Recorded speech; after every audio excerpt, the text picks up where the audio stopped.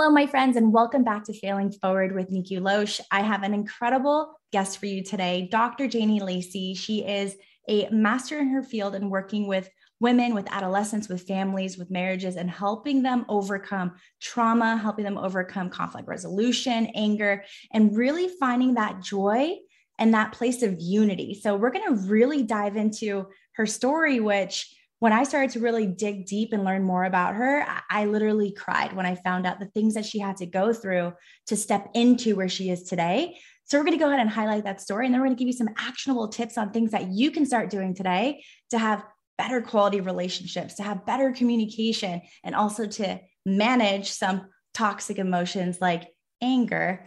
So we really want to pour back, but let's go and highlight this special lady, Dr. Janie Lacey. She is a licensed relationship trauma psychotherapist who has over 15 years of experience in the field of relationship trauma. She is also a faculty member with the International Institute of Trauma and Addiction Professionals and an entrepreneur who took her counseling business from a solo practice to a group specialty practice. Dr. Janie helps women overcome toxic relationships. She is the creator of Women Redeemed, an intensive experiential group experience that uses proven therapy strategies to start women on their healing journey. Dr. Janie, welcome to Failing Forward. Thank you for having me. I'm so glad to be here. It's so glad to have this conversation with you because healing is so important to everyone's life. I couldn't agree with you more. I think a lot of us fall into the category of just doing, running, going. And a lot of us are wondering why we are not feeling our best from the inside out, but we never take the time to push pause and to just sit in that hurt and that suck and work our way through it. It's like we're running away from everything. Would you agree?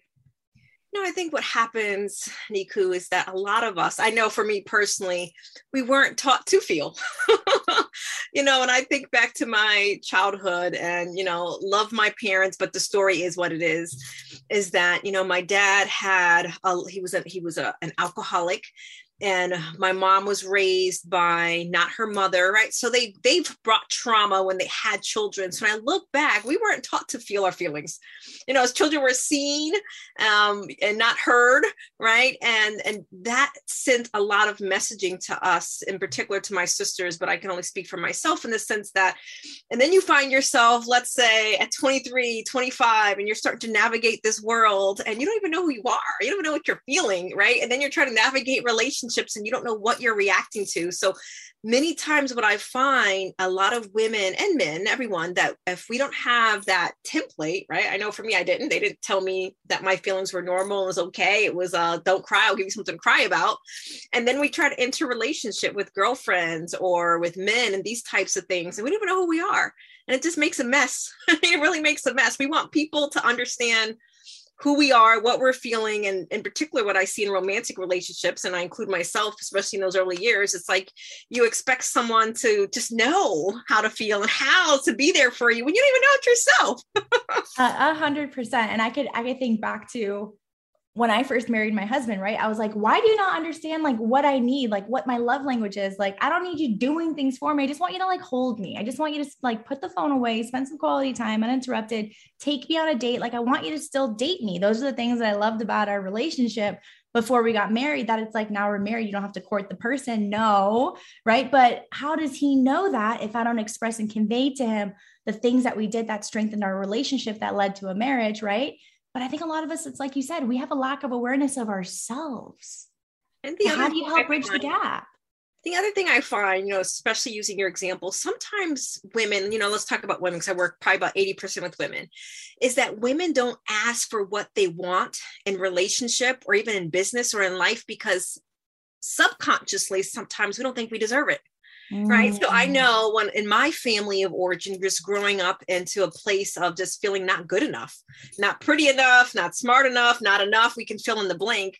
And then you find yourself, whether it's in business or a relationship, is that you do think, well, people should just know, but then subconsciously it's, you really don't think you deserve it. Yeah, So then that's we so can sabotage. powerful. We can sabotage things where people are really trying to be there for us or compliment us, and we just sabotage. It's what we call distancing strategies. We push people away, and we want them to chase us. And I know women, we've all been there, where we just, and from a romantic relationship, we'll push a guy away, and we're just waiting for him to chase us. And then when he doesn't chase us or come banging on our door, we think, okay, what's wrong with him? No.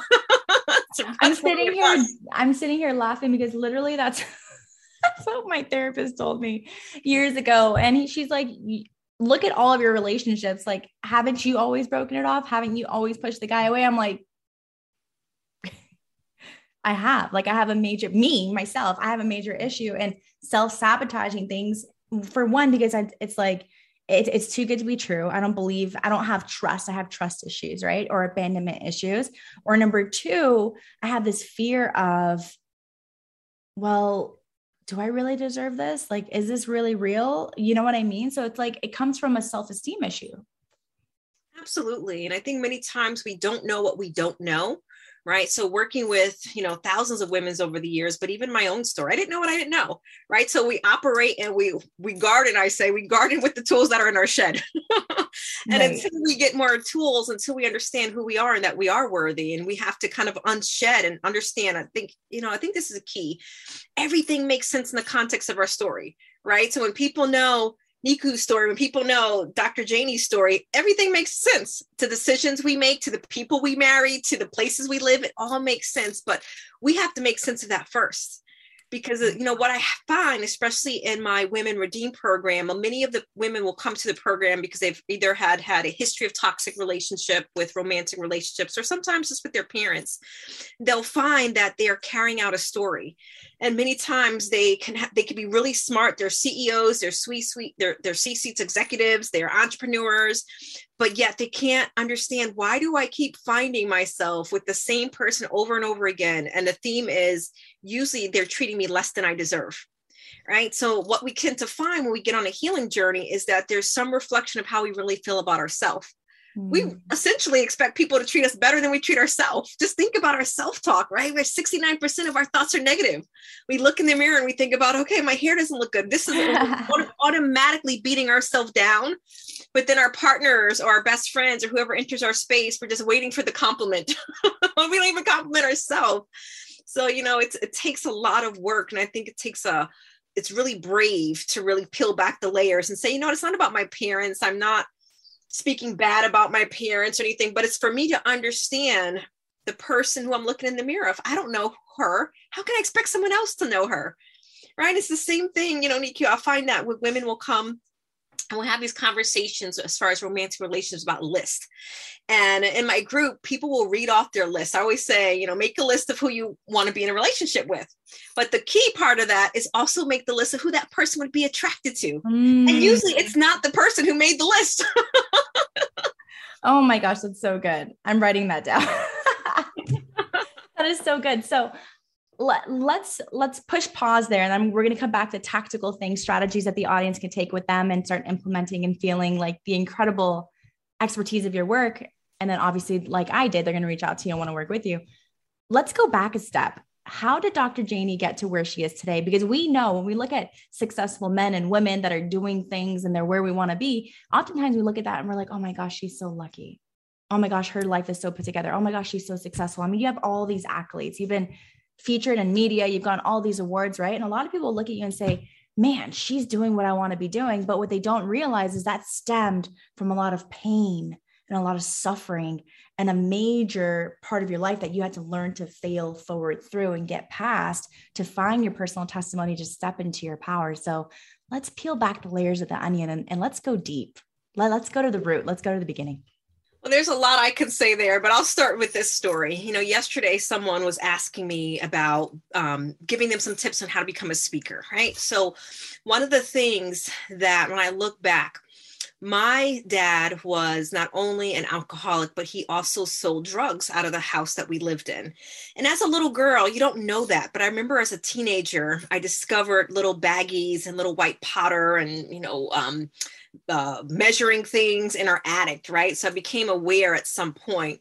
But in those early days, my mom, I would believe, was also in a place of probably what most women would be if they're in a relationship with the dad, probably depressed, preoccupied with my dad. So what I don't remember, but I know is that she would leave a bottle in my mouth, and just leave the bottle in the baby's mouth, and you're sucking on this milk all day or all night just to kind of shush the baby. So when my adult teeth came in, I had rotten teeth, Niku. And as a first grader, kindergartner, I would talk like this with my mouth. For those that are listening, I would just cover my mouth when I was talking, and I wouldn't talk. I was just really introverted. So then when I did started speaking in second grade, I had to go to speech therapy. I just couldn't. My dad didn't speak good English, so I was in this place of just. I say I got a bad start to life in that sense. So then you have this girl who has low self-esteem. You're growing up in this environment that children are seen and not heard. And then at 10 years old, this devastation happened to our family, which, is the catalyst, part of the catalyst of what I do now. But, I just remember, my 19-year-old sister who had children at a very young age, and her was in a toxic relationship. And we didn't know that she was in this toxic relationship. She had a restraining order, and she was leaving the partner of two of her children. And it resulted in her murder. So he had strangled her in front of my nieces and my nephews at that time.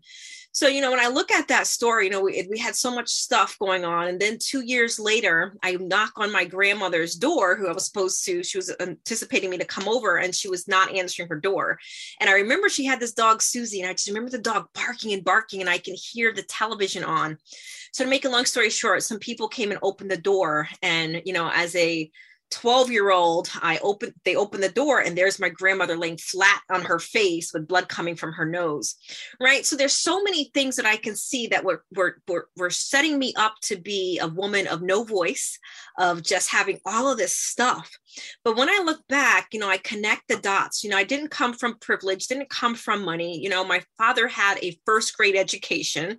He couldn't read. So I'm looking at all these things, and, I'm a big believer that the people we surround ourselves, and I didn't know this, but the friends that I had in school, I got involved to avoid the pain at home. So I ran track, I did basketball, I was a scorekeeper for the boys basketball team. So I did all these things. And a part of it was because the friends I was with, they had intact families and they were doing things. And then when it came to college, I couldn't afford college. So I got a scholarship. So to make a long story short, because there's a lot of nuggets I could pull out there, is because of where I came from, I became a hustler. Is I just knew that I did not want to be my sister, and I did not want to be what I would see the women in my family being reliant on men in particular. Right. So I knew that in my head, I didn't know anything at this time. I'm like, I just knew I had to get education. I knew to be able to pay my own bills. And then I look back and I'm like, God had put that seed in me from a very early age. I had this image. So I have one of my best friends, her name is Tamika. We've known each other since we were 4 years old. So we've known each other. I'm 44. So we've known each other for 40 years. So she would say, you've always done everything that you said you were going to do. And she's someone that can testament to that. So I didn't know why I had these seeds, but I always knew that there was more to life than where we grew up. Literally where we grew up, it was divided, not even by race in New York, where we grew up, it was divided by your economical status. So I knew that there had to be more, and that drive that was put into me. And, there were always things that were barriers in my way, but I always felt myself saying, how do I get that? Versus can't get that or can't do that. So when I look at the person who I am today, I am just so thankful for God, right? To just being this guiding force for me, just me being a woman of faith. Even back to this time when I look back at, I was probably about 13, and I was walking on the street with my friend, and this limousine pulled up to us. And we were in upstate New York, and they were like, hey, have you ever been to the city, New York City? You want to come to the city and come inside and see the limousine? And we're looking, and I was like, my friend and I were like, we were excited there was a limousine, but there was something that told us, don't do it. And I just was afraid, because I was not necessarily afraid of the men in the car. I was afraid that my dad was going to kick my butt if he found out. But when I look at those moments, right, at that time, I didn't know it at the time, but at that time, a lot of people were coming from New York City to upstate New York and picking girls up from the street to bring them to a place called Hunts Point in the Bronx to to medicate them and make them prostitutes, right? So when I look at that, God had he had sheltered me from so many things that were trying to come after me, literally, so to speak, because he had a greater purpose for me. And I believe that greater purpose is the work that I do, is not only, doing my own healing work and just being an impactor, in particular with women. Women, we suffer with depression, anxiety. We try to have it all in the sense of our careers, being best lovers, having best mothers, and all these other things. And we don't give ourselves a break. And especially what I feel like is in the world of the Insta. You can just scroll and you can compare your life and think, well, she's doing this and she's doing that. And then you feel what? Inadequate. So I believe that, my biggest mission is to help people enter their purpose. And that's the process of entering God's plan for them.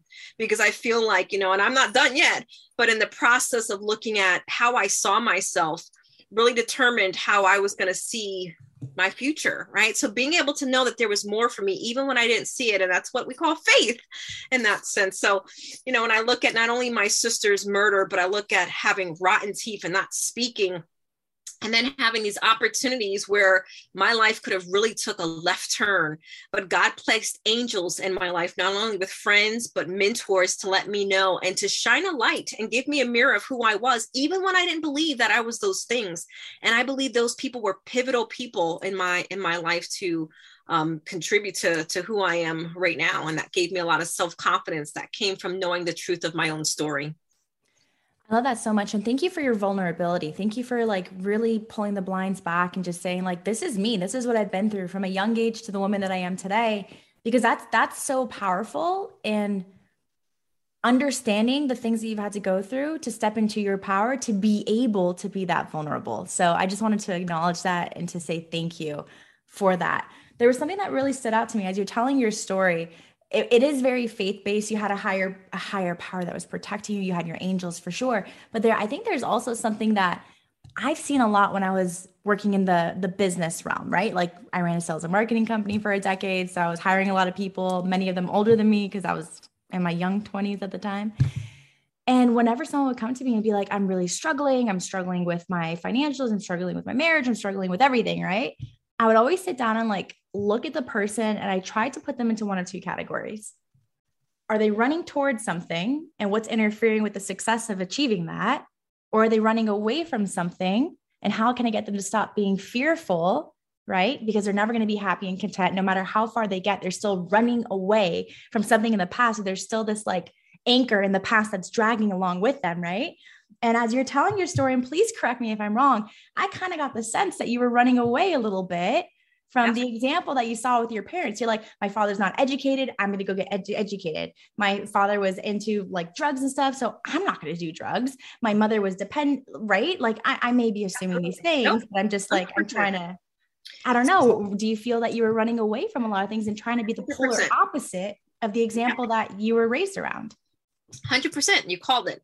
So I was running away because I knew what I didn't want, but I didn't know what I wanted yet until I had my own tragedy in my life. Right. So I realized that, after being married for well over a decade, I think we were together 12 years at that point, that I realized I had married my father. So my husband was struggling with some addictions, and I had gotten pregnant with my son, who's now 9. I was 35 years old because, we had gotten married young in our 20s. And I said to myself, well, I'm going to deal with this. I made this bet, so I'll deal with it. But I knew I didn't want to bring a child into this world. So, when we got pregnant, was not planning it. Rylan is an angel, but I realized that was what I needed in order to realize that there was something greater for me to run towards. Because there was a time in that situation where there was just relapses. And my son was 10 months old when I decided to make a choice to leave my marriage, because I saw that I was becoming what I thought I was running from. So it's amazing, right? When we are not yet healed, that we are sometimes in this place where we don't know what we don't want, but we don't know who we are yet. And then the very thing that happens, Niku, is we become the very thing that we don't want to become.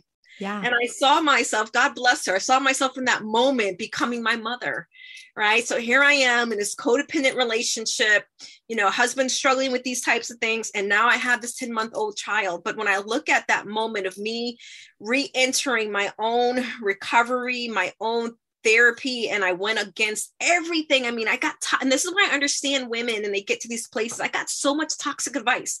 Wait till your child is 18. God hates marriage. I would get all these, hates divorce. I would get all these toxic things thrown at me. And I was walking alone. I was walking a very lonely journey. But I needed all of that. I needed my world to come crumbling down for me to say, you know what? There is something greater out there for you. Hang in there, right? So then I started changing that course from running from something to something. But it was from that greatest place of pain I was even able to discover who Janie is. And what are you running towards now? Right now, I'm running towards that every single person that I'm in, including you in this moment, is somehow better because I'm in their presence. I'm building a legacy. I'm breaking generational curses. I'm building a foundation for my son to be who God has put him to be. And the greatest thing that I've discovered in my own life, and this is more than success, so I've experienced success in lots of different areas, is my peace of mind. When I was running away from family of origin, all the things, I was a place of unrest. My mind was always anxious. I'm always preoccupied. And now I am just like in a place, and I say to my closest girlfriend, I'm like, peace is priceless. I can say, no, I don't want to do that. Or no, you know what, tonight I'm just going to binge and watch Netflix and I'm good with that. Or, you know what, yeah, let's go and do this. Or, whatever that may be, peace, I realize, is priceless. Because if we do not have peace, we can't be present. We can't be conscious with the person that we're talking to. We can play the toys and stuff with our kids, but we're really not there. We're thinking about stuff. And I didn't realize how much of that detriment that was for me until I really got to some of the other side. And believe me, it's not 100%. So some days I'm like, popcorn brain. I'm running towards legacy and peace and impact and purpose. I love that so much. And as you're mentioning that, you're like, yeah, like so many of us, like we were doers and we're trying to achieve, right? And let's talk about that for women that are really trying to be incredibly independent because of a fear of dependency or of not being in a position where they will not be taken advantage of, abandoned, worthy, all these things. For that woman, like, let's go back and talk to the 25-year-old me, right? I'm now in my mid 30s. Let's go back and talk to the 25-year-old version me, started a business at 21, hit 7 figures at 24, was franchising, opening up offices all over the country at 25. And that was validating who I was and making me feel like a badass and making me feel super successful. And then when I exited that business at 30, all of a sudden I felt like a failure, but I exited, right? Because I created something successful that allowed me to be able to then go and do whatever I wanted. But going back to square one was very scary for me. It was frightening because I identified so much with my previous success that removing myself from that was like, now who am I? And I'm now married, or I was getting married at the time. And I was looking at my husband, like scared of the situation. Like, does this mean I'm now depending on you? And then I started to go back and get educated again and get certified again and started doing all these things because I couldn't just be. I couldn't just have peace of mind that the universe did all these things for me. Let's just go with the flow. I was afraid of allowing myself not to have to be independent. And I know there's a lot of women out there that are literally self-sabotaging their relationships, self-sabotaging their health, self-sabotaging their themselves, because of a fear of breaking free of severe independence. Let's talk about that. Absolutely. And you named it many times. And that is the embodiment of running away from something, running away from dependency, running away from, being controlled, running away from the fear of losing ourselves, all of these things. But then we miss the opportunity to run towards love, trust, protection, team, partnership, all the things. Many times what I'll hear, all the things that we'll say that we want, we can have it right in front of us, but because it doesn't come in the package that we recognize, we reject it. Right. So many women can have that story. Many of the women I work with have that story, Niku. They get the very thing that they want, the trusting, the security, the foundation, a partner that will have their back. but they feel the sense of loss of control. They have to feel the sense of vulnerability, all of these things. And then I would say to them, isn't that what you wanted? A man that you can be vulnerable with, a man that you can trust, a place where you can just rest and be the mom and do these other things, and they're holding it down. You got the very thing that you want, but yet you're sabotaging it because, well, you know what? I don't trust him 100% because I come from a line of women that either were betrayed or didn't trust men, or I heard this negative talk from my mom, right? So when we break down the messaging that we get about ourselves or even about our relationships, it creates this sabotaging pattern, right? So I think many times the other part of that is we also hear, don't lose yourself, right? And sometimes we already believe that. So when I think about women, especially today, I see sometimes hyper independence at our own detriment. Because when you think about it from the sense of, to your point, right, there are many women where they're working corporate, they're doing those other things. And when all that stuff goes away, they're like, who am I? They get anxious. Or, what I like to say is it's the universe or God saying, okay, now you can deal with all the things that you were running from and putting it in a box. Because I do believe sometimes being super busy for women is a trauma response. We get real busy because we don't have to deal with stuff. And then by the time the night comes, we check our boxes and we're out, and then we're doing it all over again. Where when we have to sit in a place of hearing our thoughts and facing ourselves, we have to deal with some stuff. And usually that's where our greatest, I say our greatest superwoman is born.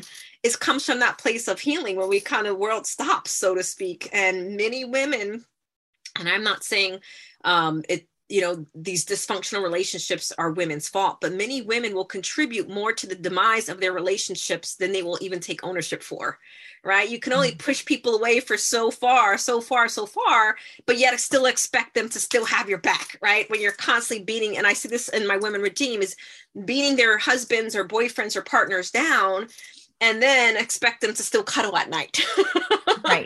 Right. It's like, have you even considered for a second how you made him feel, like you said, and the person that you want to cuddle you, how should they be feeling in order to want to cuddle you? And did you help him feel that way to cuddle you? Right. It's like, It's a cycle.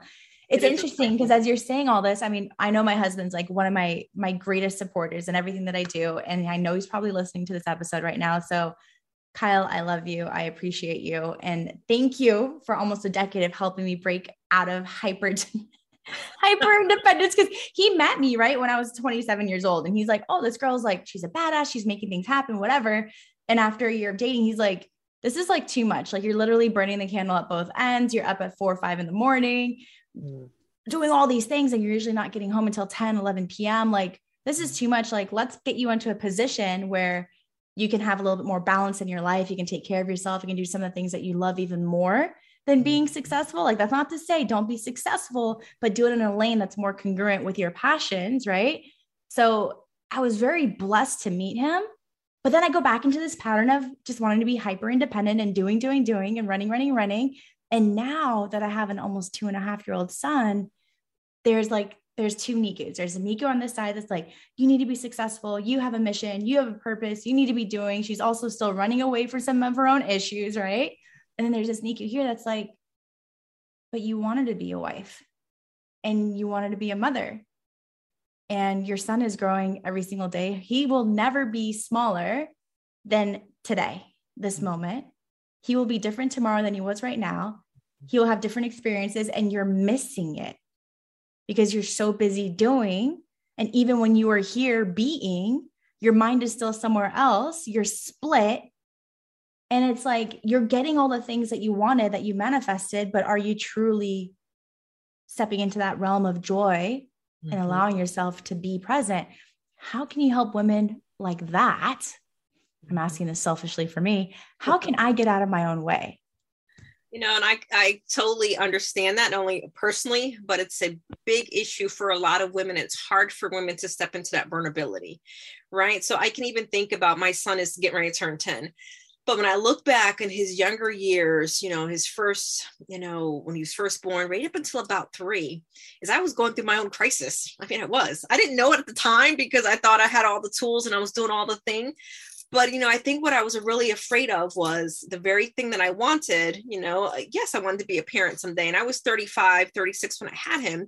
I had this life already. So then he came and my life completely changed. And I was really afraid that I was going to lose myself and I wasn't going to be able to do all the things I've always wanted to do. And I had to say no to a lot of things that before I had all this freedom. So for me, when I look at the depression and the anxiety, he's a blessing and he was a blessing, but I felt like I was losing my freedom to be, and that my life was going to be forever changed.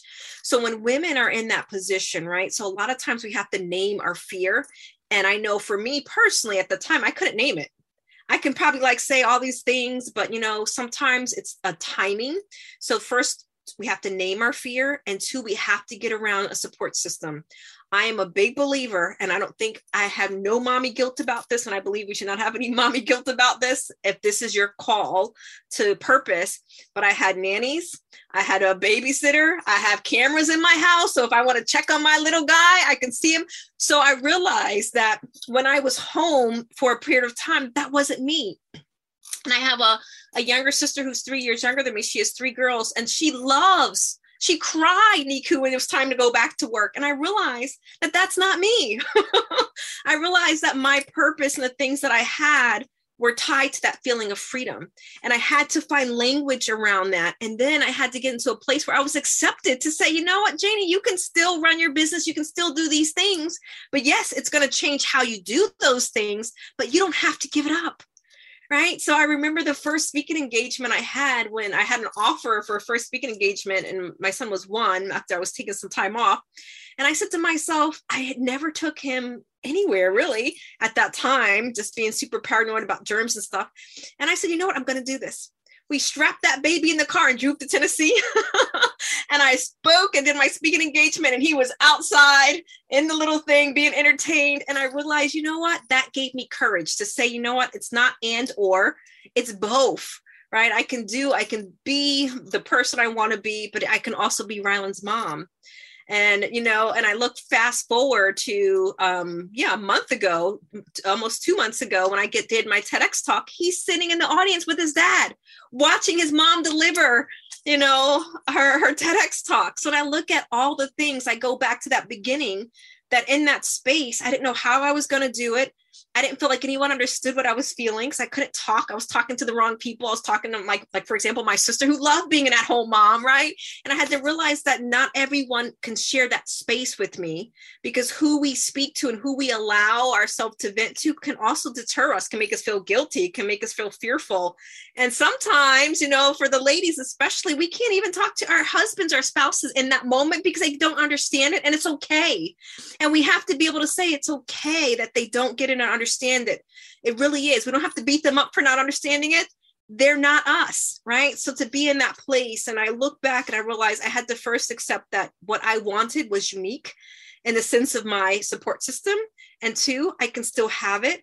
And 3, I can put the things all in place. And for me, that was nannies, babysitters, cameras in my house, bringing my son to work or bringing him to, my speaking engagements.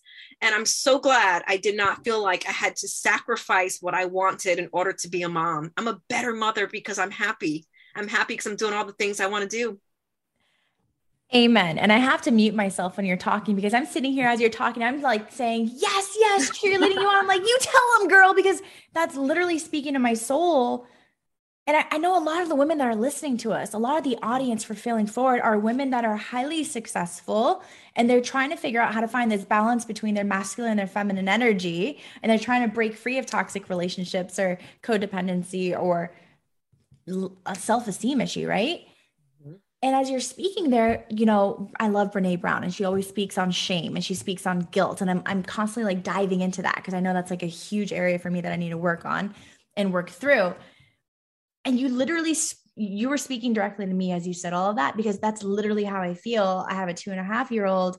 And when I first had my son, I fell into, very bad postpartum depression, because there was this major sense of, I lost my life.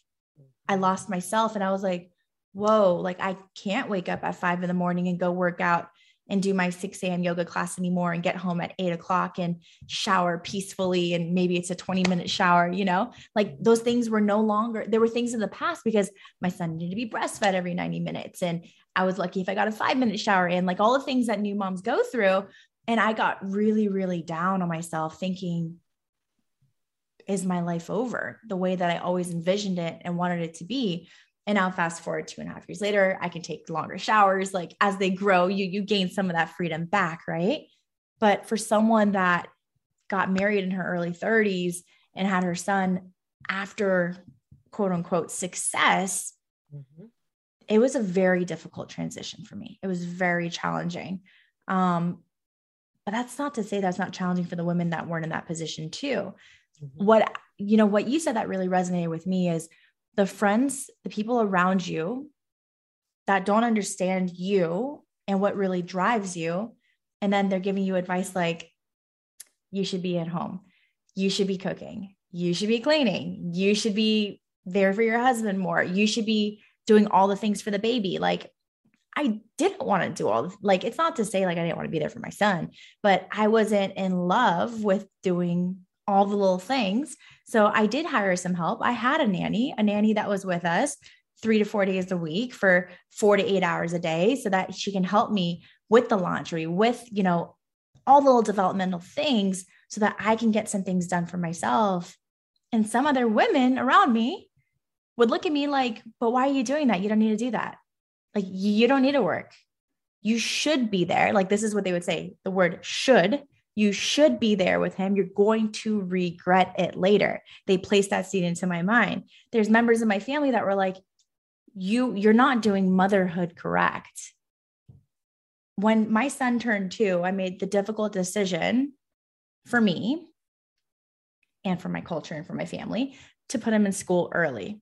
And there's a lot of members, I'm not going to name who they are, in my family that were like, you should not do that. You should keep him at home with you up until kindergarten. Like, you are responsible to be a good mother. And a good mother looks like is he is by your side until kindergarten when he has to go to school, and you putting him there is selfish. It's not good for him. You're going to break the bond between you and him. And I like it placed a lot of shame and guilt in me that I've had to really work through these last 6 months. He's only been in school now for not even 6 months, but I can tell you now, my son is better. He's more social.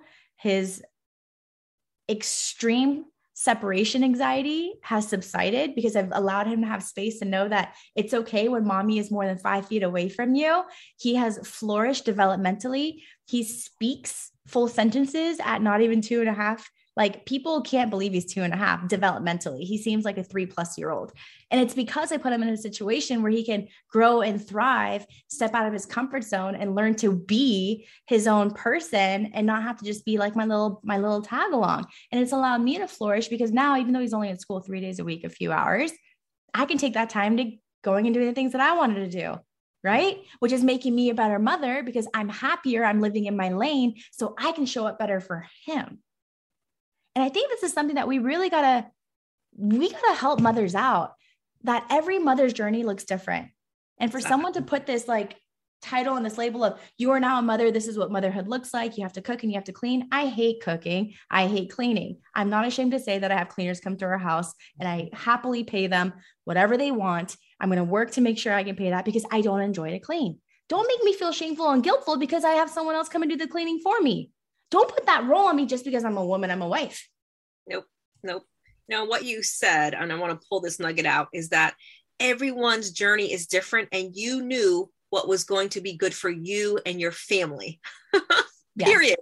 And my own personal mental health. Yes. And which is huge, right? And I think the other part of that is that you're in a place where you were able to build all the infrastructures because you can. And I think that's important because we have this culture, especially from motherhood. And I think it's sometimes for certain, I know at least in our Puerto Rican culture, it was huge, is that you get this award from a mom's perspective if you contribute more to your self-suffering, right? You contribute, you put yourself last. And I remember this, again, I love my mom, but you have these little cues when you're a little girl, you don't know what they meant. But I remember one time we were at the dinner table, my mom would be cooking, and we're at the dinner table with my dad, and all us girls are eating. And I looked up at my mom, and she was eating at the sink, Niku. And I remember thinking to myself, here she is cooking and cleaning, and she eats last and at the sink. I remember thinking to myself, I don't want that. But I didn't speak that, right, until a long time, until I was an adult, because I realized that in our culture, you suffering and slaving and putting yourself last, somehow you got the Mom of the Year award, when it wasn't healthy. It's not healthy.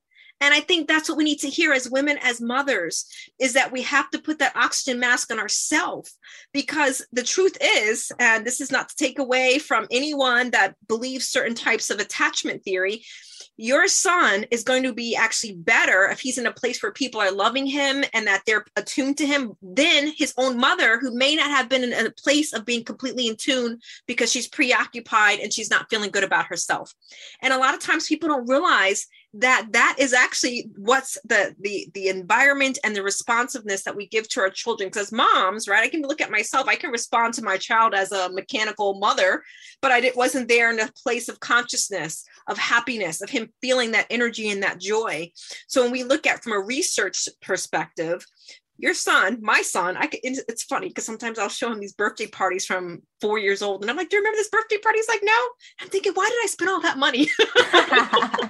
But, the point is that their memory kicks in, so they have this consciousness that happens that's building a download from 1 to 8. And it's not necessarily, at a 2-year-old to think, well, my mom was there to respond to me when I was crying. No, it was somebody responding to that baby when they're crying.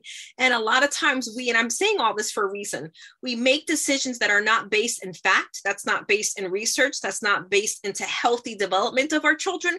We make decisions based off, at least for me, from cultural norms that were unhealthy and dysfunctional. My mom was eating at the sink after she slaved cooking for us. She couldn't even eat at the table with us because she was so tired and had so much to do. And I looked at that and I'm like, she was there in the home, but she wasn't there with us, if you know what I mean. I know what you mean 100%. And it's funny because to the mothers that love that role of just being the mother, being the caretaker, being the homekeeper, amen to you. Step in that, flourish in that, love on that. But there are many women that when they step into that and they try to force the square peg into the round hole, that's what's making them feel less than. That's what's making them feel depressed. That's what's making them feel not fully joyous. And for those women, it's find what brings you your joy. Find what brings you your confidence back. If that means that you need a babysitter to come 2 hours so that you can go and work out on your own without having to lug the baby with you or the toddler with you, so that you have that peace of mind of, I can go and grab a coffee on the way there, and I can grab a smoothie on the way back. And when I come back, I'm going to feel energetic. I'm going to feel good. I'm going to feel confident. And I can then have a way better interaction with my child. Do the thing that internally, what you need, do it. Get out of our own way. Right. And we need to stop labeling ourselves as this is what perfect mother looks like. This is what perfect wife looks like. This is what perfect businesswoman looks like. You can have it all. And I know when I was dealing with my postpartum depression, I'm lucky that I had clarity on this. It was better for my son while I was breastfeeding him and crying all over him that I had a nanny outside the door to be like, hey, can you come and grab him for a second? I need a moment. Because if I just stood there in that feeling, babies and our children feel our energy. They do. So when you're having a bad day, if you notice how your children are more close to you or kind of clingy to you, it's because they feel that something's off with you and they're worried, they're concerned. When you're sad, you feel their energy come down to this. They want to take care of you. They want to nurture you. And it's very important for us to make sure that we're protecting our energy because, like you said, they're getting those downloads, right? From 1 to 8 years old. It's building their subconscious mind. It's building their self-esteem. It's building that foundation of who they are so that when they go into their 20s, their 30s, their 40s, and they have their own relationships and families, these feelings have been developed based on the interactions they had at those early young ages. So I say all that to say that if you're a woman that's suffering and feeling depression, anxiety, anything like that, give yourself the gift of self-healing and give yourself the gift of the things that are going to make you feel your best you from the inside out, because that's going to make you the best mother, wife, business person, whatever it is that you're doing. 100%. 100%. So let's dive in. We talked about the independent woman, right? The hyper independent woman. You talked to me. I appreciate that. But I know there's a lot of people that are listening and they might be dealing with some codependency. Can we, number one, define codependency? And number two, give some action steps on things that we can do to work through that and past it? So to give a definition of codependency, very, very simple, is when people have a need to be needed. So what that means is that sometimes we can find our purpose in our service to others.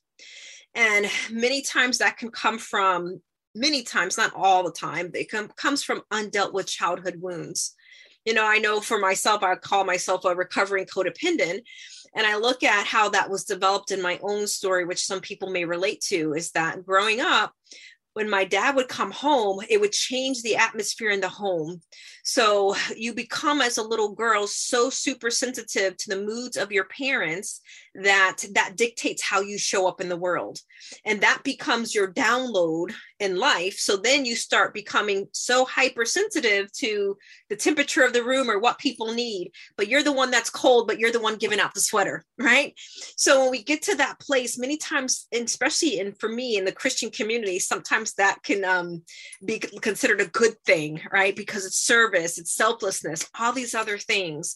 But what I find with women in particular is that puts them in situations where it's to their detriment, and they will either attract very narcissistic partners or addict partners. What I say is I had to become a vampire slayer to the addicts and to the narcs because that was who I was attracting, right? When you're a giver, that's exactly what happens. Is it's not that you become in a place of healing. It just comes now you have boundaries, right? So one way that women could kind of detect themselves is, how do you feel when you say no, right? Many times if we say, no, you know what, I really appreciate that invite, but I'm not going to go. I'm not available tonight. Or another clue that you can potentially be in the codependency spectrum is if you justify your no's. Well, you know what? I have my son tonight. I don't have a babysitter. I really can't go. And then you give them a whole rundown of justifying your behavior, and they didn't even ask you. Right. So I think many times that comes from a place of, just to kind of give some nuggets, we have to understand who we are. We have to be confident in who we are. And no is a complete sentence. We can say no, and we don't have to justify our behavior. We don't even have to explain our behavior. We have to be comfortable with our own decisions. But when we get into that place of we put other people's needs before us, we're eventually going to be resentful. We're going to be angry. We're going to be confused. We'll say to ourselves, I lost myself. I don't even know who I am.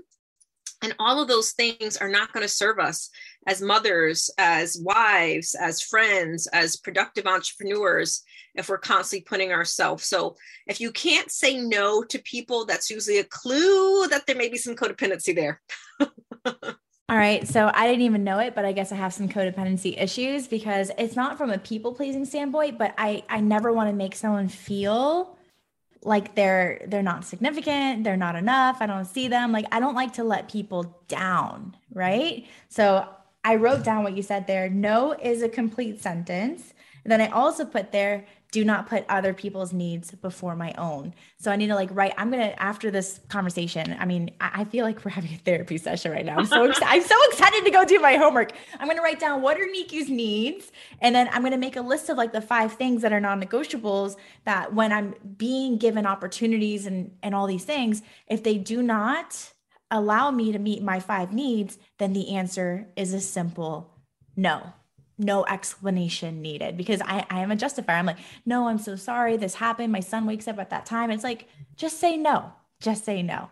Exactly. And I practice this in my own life is I believe when we know our purpose, that's our North Star, and everything we say yes to should line up with that North Star. And the things that we say no to are essentially just stuff that we're doing to please other people. But I also know, and I'll share this with you, so, people can relate to this. I understand why I justified. And to your point, I didn't want people to feel left out or not feel seen, heard, or understood. And the reason being is because that's how I felt as a little girl. right? So sometimes in our place of woundedness, we overcompensate in other areas. So I'm the one with my group of friends. If I see someone quiet, I'm going to include them in the conversation. I'm going to make sure they're inclusiveness because I was a middle child. I felt invisible and I didn't feel like I mattered. So I try to make everybody feel like they mattered. So the very thing that we struggle with, Niku, is sometimes the very thing that we still need to heal from. And I know that was the case for me. That's so powerful. And yeah, you hit the nail on the head 100% when I felt like I didn't have a voice, when I felt like I wasn't being seen, when I felt like I was the last person to be picked. I'll never forget this moment. 6th grade PE. I was, not the prettiest girl in the school. I was not the most popular girl in the school. I was very, very shy, very, very timid back then. And in PE class, when we were doing this volleyball game, they lined everyone up. Here's half on this side, half on that side. Here's the 2 captains. Now go ahead and build your teams. And I was the last one chosen. And that moment has stuck with me up until today, where I never want someone to feel like they were chosen last. I never want someone to feel like they weren't the first person, the second person. They didn't make the starting lineup.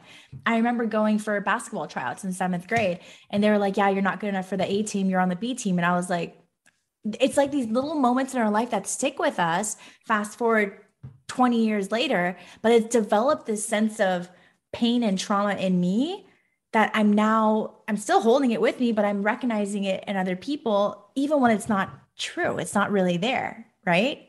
Absolutely. That's what we do. It's called projection.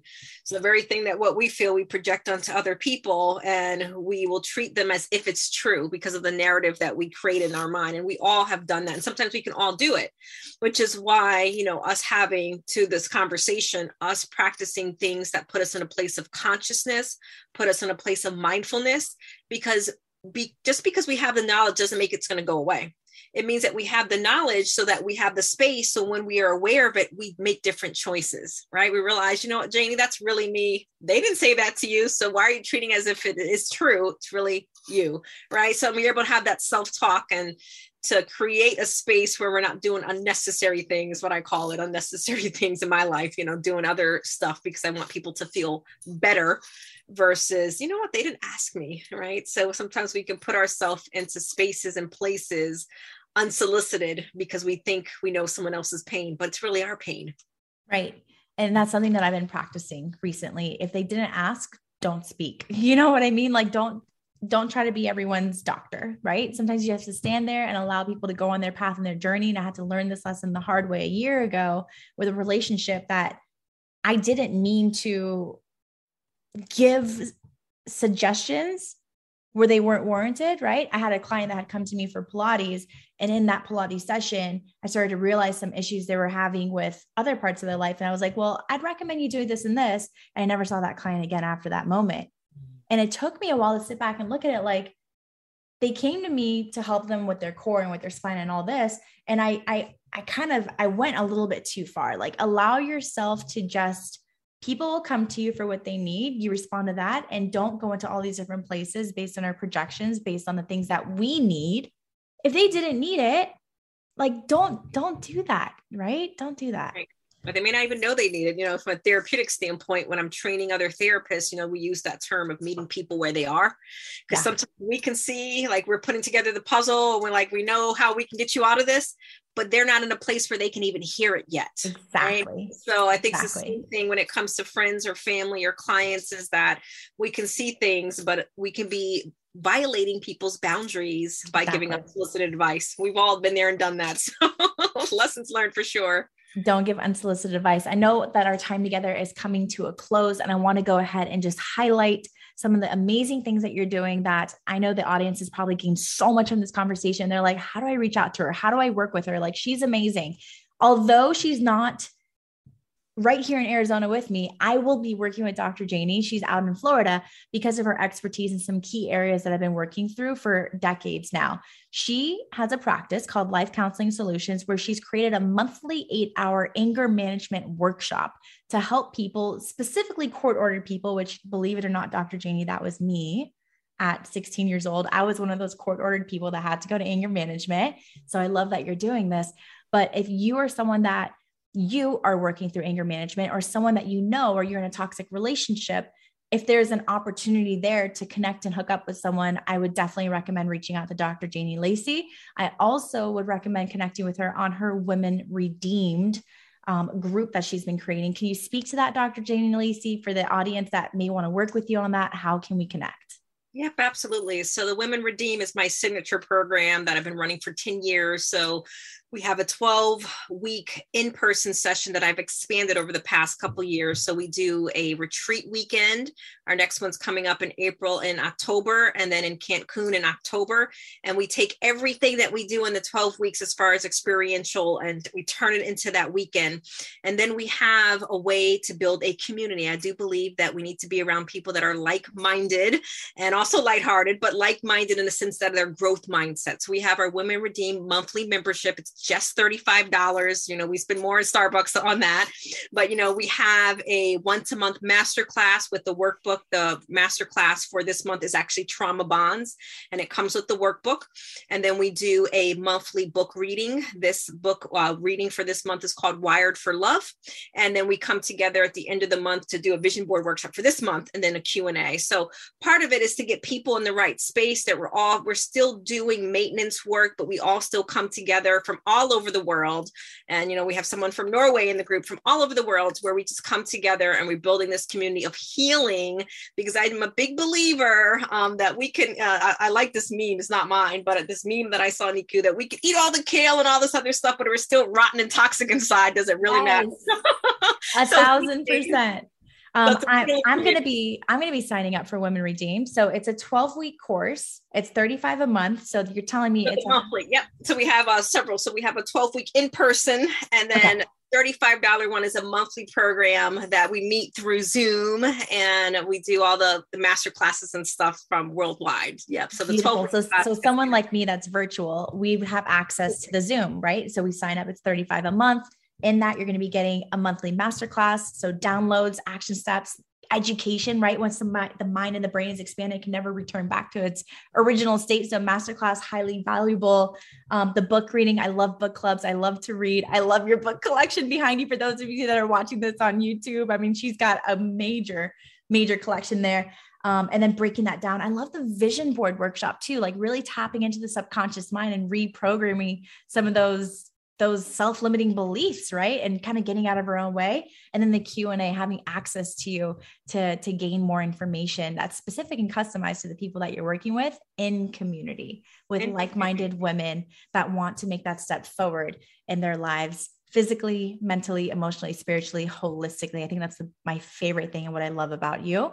And then do the people from that monthly membership, are we the ones that you're going to select for the retreat? So you like give us VIP access? Yes, everyone has access. But, you know, I do want to say this.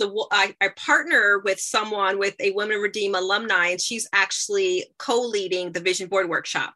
So a lot of the women, they're just like you and I. They're entrepreneurs. They have massive success in their all space. But the one thing I like to see out of the group is when people start sharing their story and they become out of hiding. They become so much more powerful. So, you know, Dr. Kelly, she's going to be leading our Vision Board Workshop, and she's gone through our retreat, and she's gone through the 12-week program. So I like when people step forward and they talk about, you know, when they've gotten out of, sometimes we can hide behind our success, but when they open the curtains and realize, you know what, Dr. Janie had the same problems I had, you know, versus, you know, feeling like everyone, to your point, at the top of the hour, as we talked, that you have it all together. Like, I can't even relate to her. I relate to mess, people that turned their message from a mess, their mess to a message, right? So amen. Part of that is we use the people in our community to partner because they are walking testimonies. 1,000%. I think that's why I've connected with you so easily through Clubhouse, through Breakfast with Champions, through being on your show as well, Voice America. Let's Talk About It with Dr. Janie Lacey. You guys go check it out. It's on all the different podcast platforms, Spotify, Apple, you name it, it's there. Go listen to that conversation if you want to deep dive on depression. But if you want to reach out to Dr. Janie Lacey, join her Women Redeemed. go ahead and go to her link tree. If you go to her website, www.janielacy.com, that's JANIELACY.com, you'll have all the links there on how to get in touch with her and how to get a part of her Women Redeemed. If you are living in Florida, I would highly recommend going and doing her 12-week in person. I mean, I may even go out there and figure out how to do it. I don't know. We'll see. I live in Arizona. We'll see. But for sure, I'm going to be doing the virtual. For sure, I'm excited about Cancun. This girl needs to travel. It feeds my soul. But Dr. Janie, I am so grateful. I am so thankful that you made the time and you created the space to be here today and to pour into our Failing Forward audience. I appreciate you. My pleasure. Have a great rest of your day, everyone. We'll see you again soon on another episode of Failing Forward. Take care.